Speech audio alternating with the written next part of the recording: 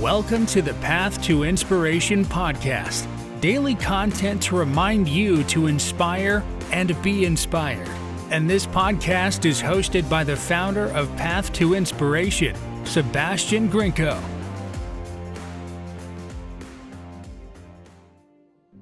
Welcome to all. Today I want to talk about a very interesting topic, at least a very interesting topic for me. And this topic is revolving around the subject of alcohol, more specifically how meditation literally helped me quit drinking alcohol. Now, I've never been really addicted or dependent on alcohol. For most of our life, until I reached the years of 18, I never really liked the taste of alcohol. Even after I never really liked the taste. And I'm half French, so I was surrounded by alcohol, white wine, red wine, champagne, rosé, and all this kind of stuff, you know. And my father is a big fan of wine, and like most French people, I guess. And I would just taste it as a teenager, and I would be almost repulsed by it, disgusted by it.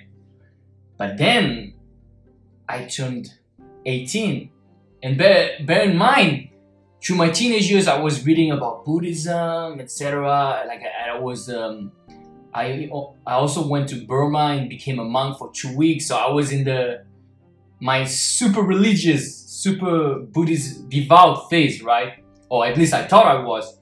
So I was following the precept, the 5th precept of Buddhism, which is not to indulge in intoxicants, right? However, I had never really enjoyed alcohol, so it was not really that hard for me to not consume alcohol because I just didn't like the taste, to be honest, right?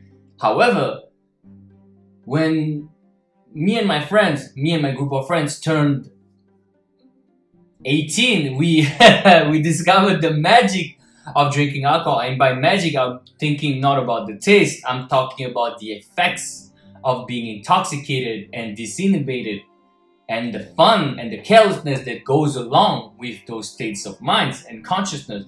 So I really did enjoy it. And from the years of 18 to about 19 and 3/4, I was indulging in alcohol a lot because it was fun and festive with my friends, and I just loved it so much. And it really created some issues when it comes to having a relationship with some people, especially girlfriends and whatnot. My friends were cool because like I was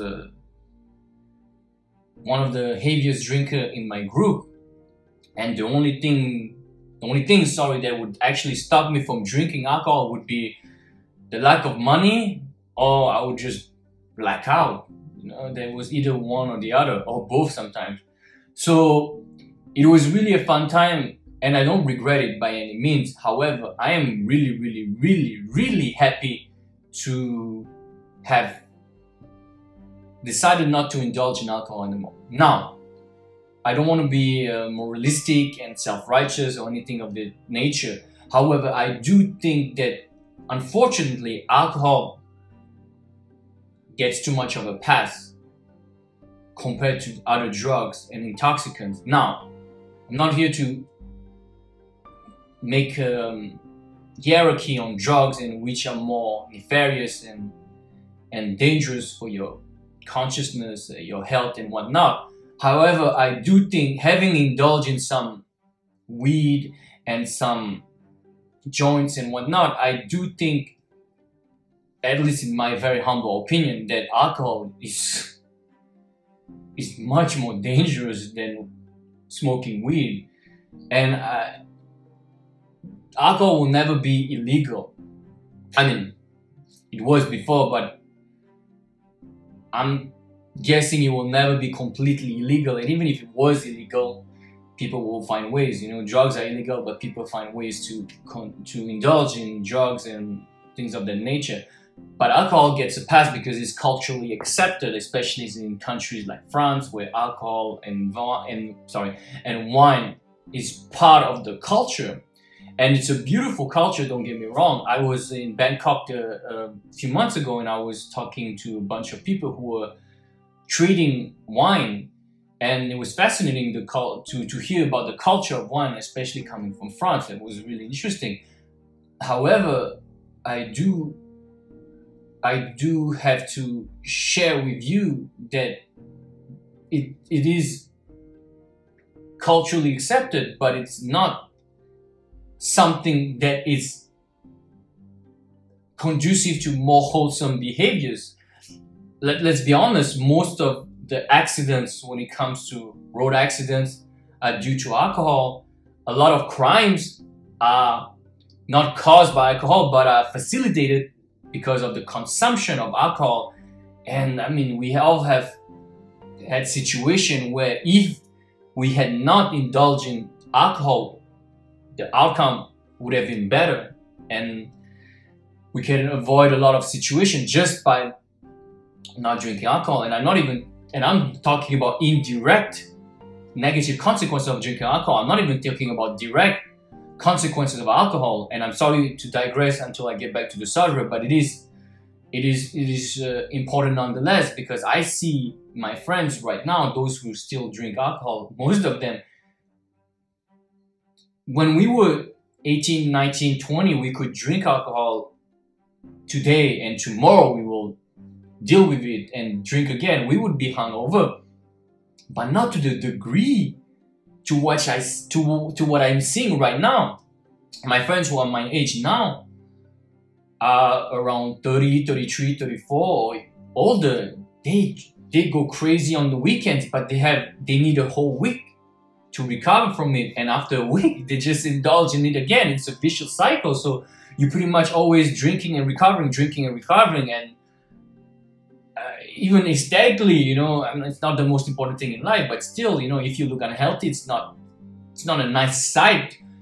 Puffy cheeks, red skin, dry skin, the belly for guys, beer belly, is it? That's what they call it, right? Something like that. So yeah, I think there should be more education when it comes to alcohol. And if you are a man, especially, you have to understand that when you drink alcohol, it does reduce your testosterone level, because it increases your cortisol level and therefore reduces the testosterone level, therefore making you more fat and putting your immune system at risk and whatnot. So we do have to be careful. I have friends who are around my age who have already a lot of liver problems. So it's not something to take lightly. But I digress, and I'm sorry about that, but I think it was, I needed to share my opinion on alcohol. For those of you who will watch this video, I think it's important for you guys to understand where I come from. But back to the main subject.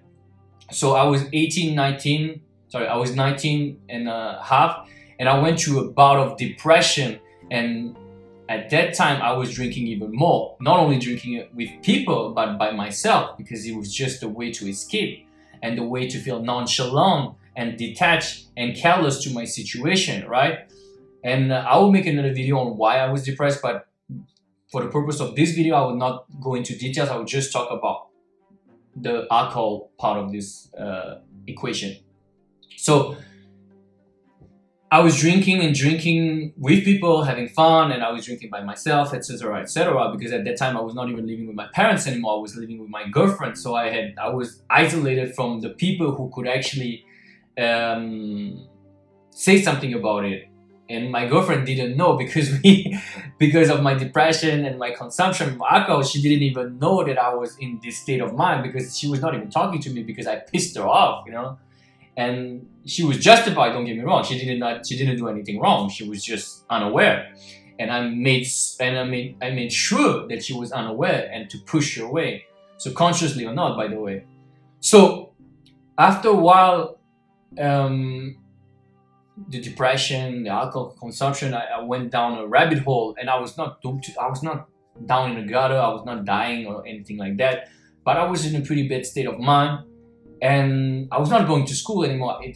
Was my first year of business school, and I think I was the only student who was not attending class, even though it was a time where there was a lot of riots in France, and the subway, the buses were not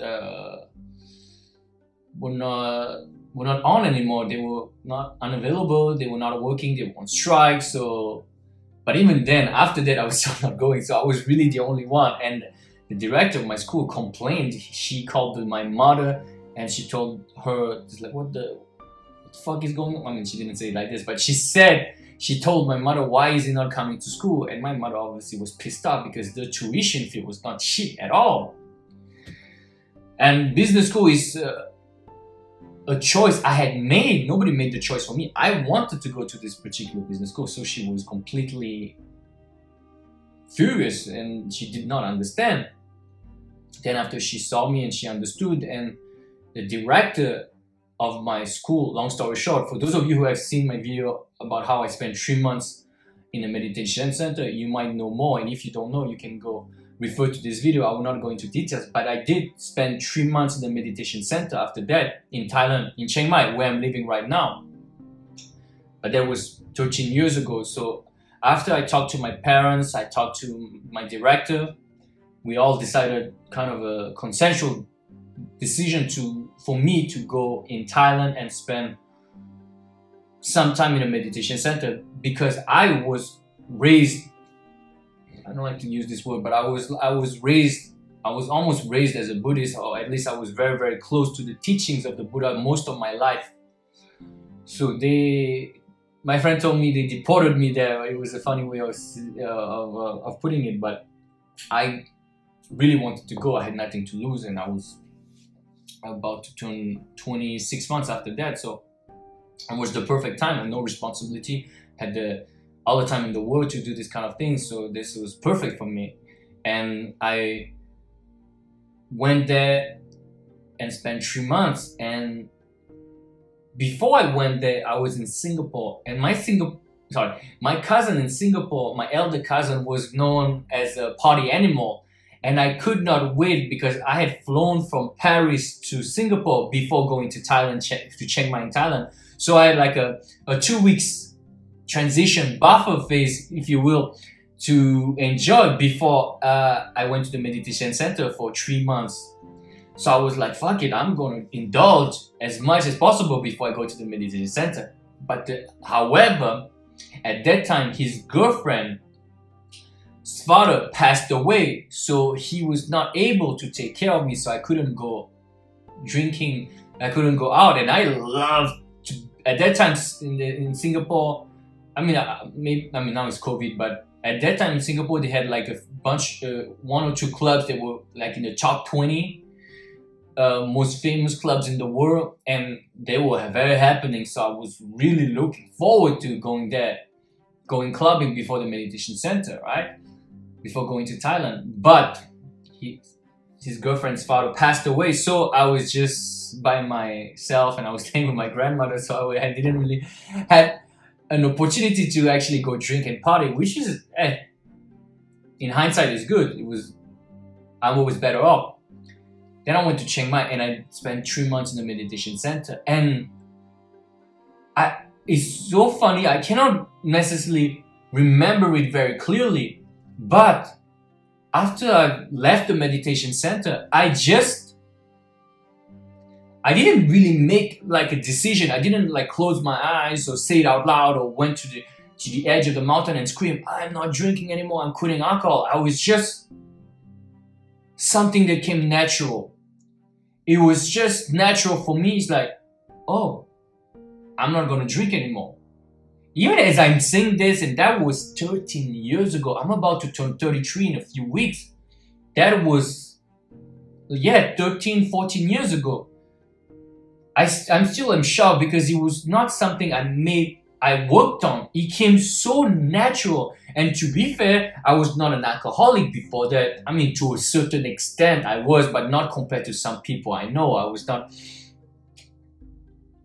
still in control, but I was still in pretty bad shape. It's still something I never thought I would give up. And fast forward to 13 years later, I'm still not drinking, nor do I want to drink again. When I came back to France after the meditation center, my closest friends didn't believe that I would quit. That's how much of a drunkard I was. My friends didn't believe that I would last. They thought that after 6 months, after a few months, I would be drinking again. But I proved them wrong. Like, I remember there was another friend of mine, and we were both in our groups the heaviest drinkers. Me and him were always like competing to drink the most, so to speak. Not really, but we were drinking the most. We loved it so much. And he still loves it a lot. And he is the one who was reluctant to believe that I would last longer than a couple of months. But a couple of years went by and he's like, oh man, Sebastian is never gonna drink alcohol again. And he was right. I'm still not drinking. And to be honest, after I've traveled the world and lived in different countries and spent all my 20s without drinking, I think it's honestly one of the greatest choices, not the best, but one of the greatest choices I made in my life. I mean, health-wise, financial-wise, like I don't think about it, but my friends who drink tell me this all the time. It's like, oh my God, you must save so much money. I don't realize it because I never check the prices of alcohol because I don't drink. I never spend for alcohol, so I'm not aware of it. But when I go to bars and clubs, I mean before, well, not now, but when I go out with my friends at restaurants, bars, lounges, nightclubs and whatnot, and we share the bill, I'm like drinking water or Coca-Cola or like non-alcoholic cocktails. Even that is pretty rare. And I see the difference. It's like, I mean, a Coke, not Coke, Coke is much cheaper than like cocktails and bottles and beers and whatnot. So yeah, it does save you a lot of money, but also it keeps you very healthy. And for me, who exercise a lot and do a lot of boxing, Thai boxing more specifically, it's hard to do both at the same time. And obviously this is the story I wanted to share with you guys, and it's not necessarily a story full with techniques, and there's not even a moral to the story. I'm just sharing what happened to me. And when it comes to the mechanic, that's why meditation is so important to me. And to be fair, I was immersed in a meditation center for 3 months. I was meditating 12 to 18 hours a day. So obviously it was a fast track to shifting my consciousness. And why, in hindsight now, and through reading and my experience and what I've learned by myself, and while continuing the practice of meditation on a daily basis, now I realize that why it came so natural for me not to drink anymore. It's because I was this person, the drinking version of me, the drinking Sebastian version was gone. Literally, this was not part of my consciousness anymore. And that is what the late, great David Hawkins, I know I refer to him a lot. David Hawkins is amazing. He wrote this amazing book, Letting Go. And in his book, he wrote that when you start this process of letting go, of meditating, of surrendering your emotions and part of your consciousness, identity, etc., whatever you want to call it, personality, characters, a lot of them, the bulk of the unwholesome will just fade away. It will not be part of you anymore. That's why it comes natural, and it's hard for you to realize the progress you make. And I made a video on progress in meditation a few weeks ago, so you can go check it out. But it's hard for you to understand what progress you have made and how you have changed, because the part of you that you change is not part of you literally anymore. There's a shift in consciousness, and this part has been destroyed and it's gone. You're a different person. Literally, you know how they say that you cannot cross the same river twice? That's the same. And you deliberately change yourself. That's why it was so natural, because the decision was not mine. That's why a change you want in your life, in your personality, in your character does not come from willpower. It comes from cooperating with your subconscious mind, either by meditation or with affirmation, visualization, all this kind of beautiful stuff. It's to changing the inside yourself, the limiting beliefs and the image you have of yourself. Because even if you go and say, I will not drink, your subconscious mind is still locked in the belief that you are still someone who drinks, an alcoholic. So you can use all the willpower, but if you don't change the inside to begin with, you will always revert back to the personality, because we are all slaves to our subconscious mind. So when you let go of a particular thing with affirmation or meditation or both, even better. So at that time, I let go of this unwholesome state of mind of being someone who drinks. And when I went out of the meditation center, that was 3 months. 3 months before I was in Singapore, the only thing I wanted to go is go out and party and drink. I'm not even joking. And 3 months later, 3.5 months later, I would not even want to drink anymore. Even now, I still don't want to drink. I don't want, and I have no regrets when it comes to my drinking days, because I didn't really do anything so bad. I was just a stupid teenager having fun, right? But I'm very happy with my decision, and I'm encourage you guys not to stop drinking, but hopefully some of you are in this situation where you are on the edge and you feel that you want to quit drinking or even quitting drugs or any kind of addiction you have, porn, food, whatever. You have to understand that those things come effortlessly. And when I say effortlessly, it doesn't mean without effort. It means you don't force. You never want to force, because willpower will only bring you so far. Why New Year's resolution don't last long? Because this willpower is that I'm not going to do this anymore. You don't do this for, yes, 1 month, 1 time, but then what happens is like you fall down the bandwagon and you revert back to the backlash is even stronger. You have to change your identity. Like I used to smoke cigarettes because I gave up all this alcohol. I was not really into drugs. I mean, some weed, but I never really had experience with weed. When I quit drinking alcohol, I quit doing weed as well. But I was never really a weed smoker. I didn't have, most of my experience with weed were not that good. I had like maybe 1% of good experiences and 99% of bad experience. And all my friends were smoking at the time. So, I mean, like, for those of you who are in France or in the West, I mean, like, smoking weed is super common amongst young people, younger generations, right? But like, I was not a big fan. Although when I was drinking, I used to mix both, and it was amazing for 5 minutes, and then I would like black out. That's one thing also that I forgot to mention just now. I used to black out a lot, and when I say black out, I really mean black out. Black out in a way that my friends had to bring me home, and the next day my friends would tell me things I had done that I would not remember. And that's scary when you reach this level, when you black out.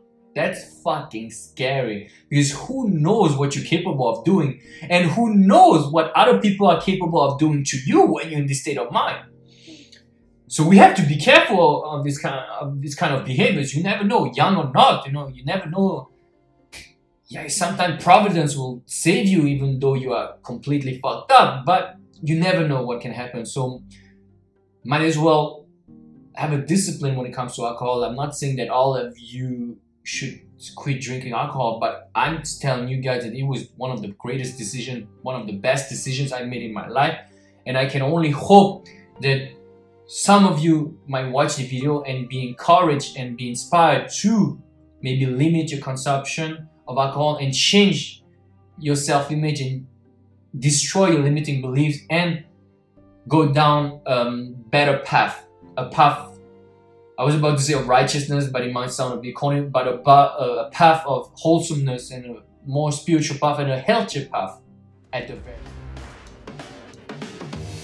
Thank you for listening. This was the Path to Inspiration podcast. For more information, go to pathtoinspiration.com for more content or sebgrinko.com for coaching.